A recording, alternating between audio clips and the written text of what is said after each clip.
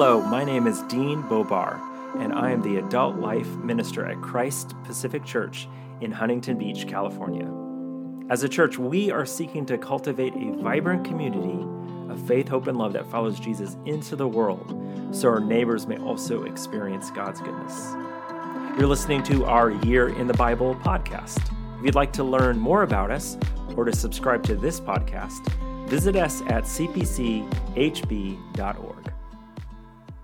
In last month's special topic post, Pastor Peter answered the question, what is the Bible? Part of his answer was, and I quote, "The biblical history tells a story for a particular purpose, from a particular perspective, and to a particular people." I want to spend some time in this podcast unpacking what makes the biblical narrative a story of redemption, since Peter hit on this as Act 3 of a 4-act drama. In particular, my goal is to provide a biblical understanding for redemption and what it means to call the biblical narrative a redemptive story. Let's start with the biblical concept of redemption. Redemption was an idea and practice that was part of the very fabric of ancient Israelite culture. One reason why redemption is an important image and theme for understanding God's saving work is because of its cultural prominence. I've come to understand biblical redemption in terms of 4 aspects: rescue, restoration, cost, and a helper. Here's an example of this within biblical law concerning the year of Jubilee. This is from Leviticus chapter 25, verses 23 through 28.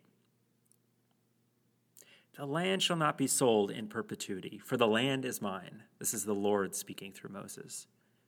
"For you are strangers and sojourners with me, and in all the country you possess you shall allow a redemption of the land.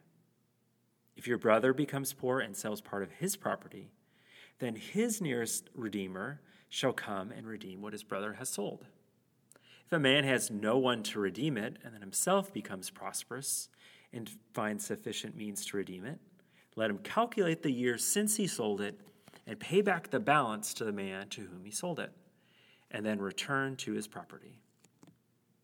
But if he does not have sufficient means to recover it, then what he sold shall remain in the hands of the buyer until the year of Jubilee. In the Jubilee it shall be released, and he shall return to his property." The year of Jubilee was a year that was to be practiced every 50th year to bring redemption to those who had lost their land. We have no evidence that the ancient Israelites ever practiced this, though. So let's make our way through the 4 aspects of redemption. First, redemption starts with a need for rescue. In our culture, we might think of redemption in terms of a soda can's redemption value. You might find that on the back of a soda can. Redemption in the Bible is much more personal than this. Redemption becomes necessary when people need to be rescued.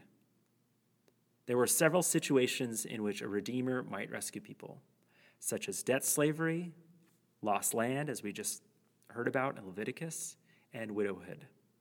So, no rescue, no redemption. Now, this leads to the second aspect of redemption, restoration. You can think of rescue and restoration of 2 sides of the redemption coin. People are rescued in order to be redeemed. Biblical redemption only happens when those rescued experience full restoration. The redeemed gain their freedom. The redeemed have their land restored to them. The redeemed have security and stability within a family. The third aspect of redemption of the Bible is cost.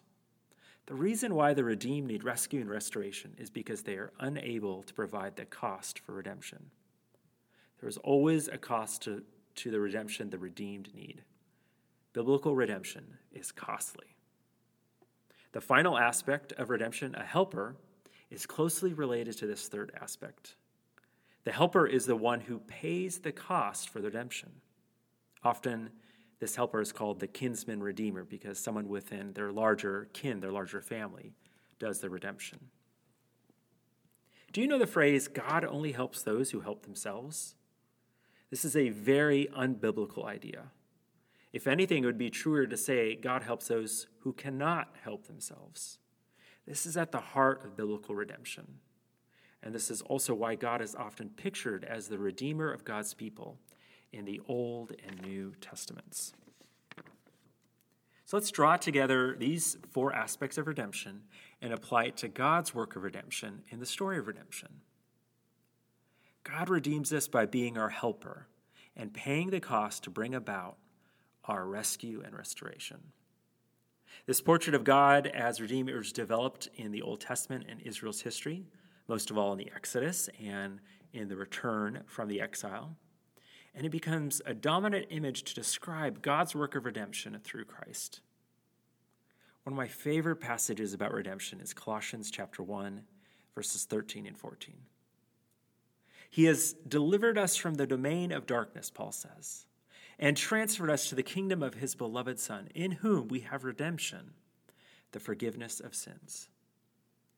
First, let's start with the idea of rescue. We hear God the Father has delivered us from the domain of darkness. The Apostle Paul wrote this letter to the church in Colossae in part because they were diminishing Jesus by looking to other spiritual forces for help or to avoid harm. Paul's message to them is that Jesus, God's beloved Son, is the all-sufficient Savior of not only them, but the whole world. God accomplished our redemption through the death and resurrection of Jesus. We also find the concept of restoration in these two verses. Through Jesus, God has also transferred us to the kingdom of his beloved Son. The word transferred would have been used of the transfer of prisoners of war from one territory to another. We are no longer in the domain of darkness. Our lives are lived out for now and into eternity in God's kingdom, the kingdom of his beloved Son. God's original intent and design is that we would live under God's gracious reign. So Jesus restores this by reestablishing God's reign on the earth, as it was in the beginning. Finally, there are the cost of redemption and the helper. We hear, in Christ we have redemption, the forgiveness of sins. The reference to the cost comes with the phrase, in whom. Paul's talking about Christ there. Later in Colossians chapter 1, verses 19 and 20, Paul says this, and he is the head of the body, the church. He is the beginning, the firstborn from the dead, that in everything he might be preeminent. For in him, there's that phrase again, in him all the fullness of God was pleased to dwell, and through him to reconcile to himself all things, whether on earth or in heaven, making peace by the blood of the cross. So all those he's are talking about Christ. The helper pays the ultimate cost. God made peace by the blood of Jesus' cross. So who exactly is the helper? Well, it's the triune God, Father, Son, and Spirit, who redeems us. Each person of the Godhead is involved in our redemption. The Father plans this redemption and sends the Son by the Spirit. The Son accomplishes our redemption as the Spirit leads and empowers him. And the Spirit applies the Son's redemption to us through his witness to Christ and by uniting us to Christ. The Spirit completes this redemption. God's work of redemption, foreshadowed in the Old Testament and accomplished in the New Testament, is why we call the biblical narrative the story of redemption. Do you see it? Do you hear it? Do you feel it? So why is it important for us to know about biblical redemption and the nature of our God and the story of our God, this redemptive nature? It is because we get to know who God is, what God has done and is doing and will do, and who we are in relation to God and what we're called to do. In short, we get to know our identity and calling in God's story of redemption. As God's people, we live as the redeemed of God, holding out hope to the rest of the world that they too can experience this redemption. We live our lives for Christ and bear witness to Christ, who is our Redeemer.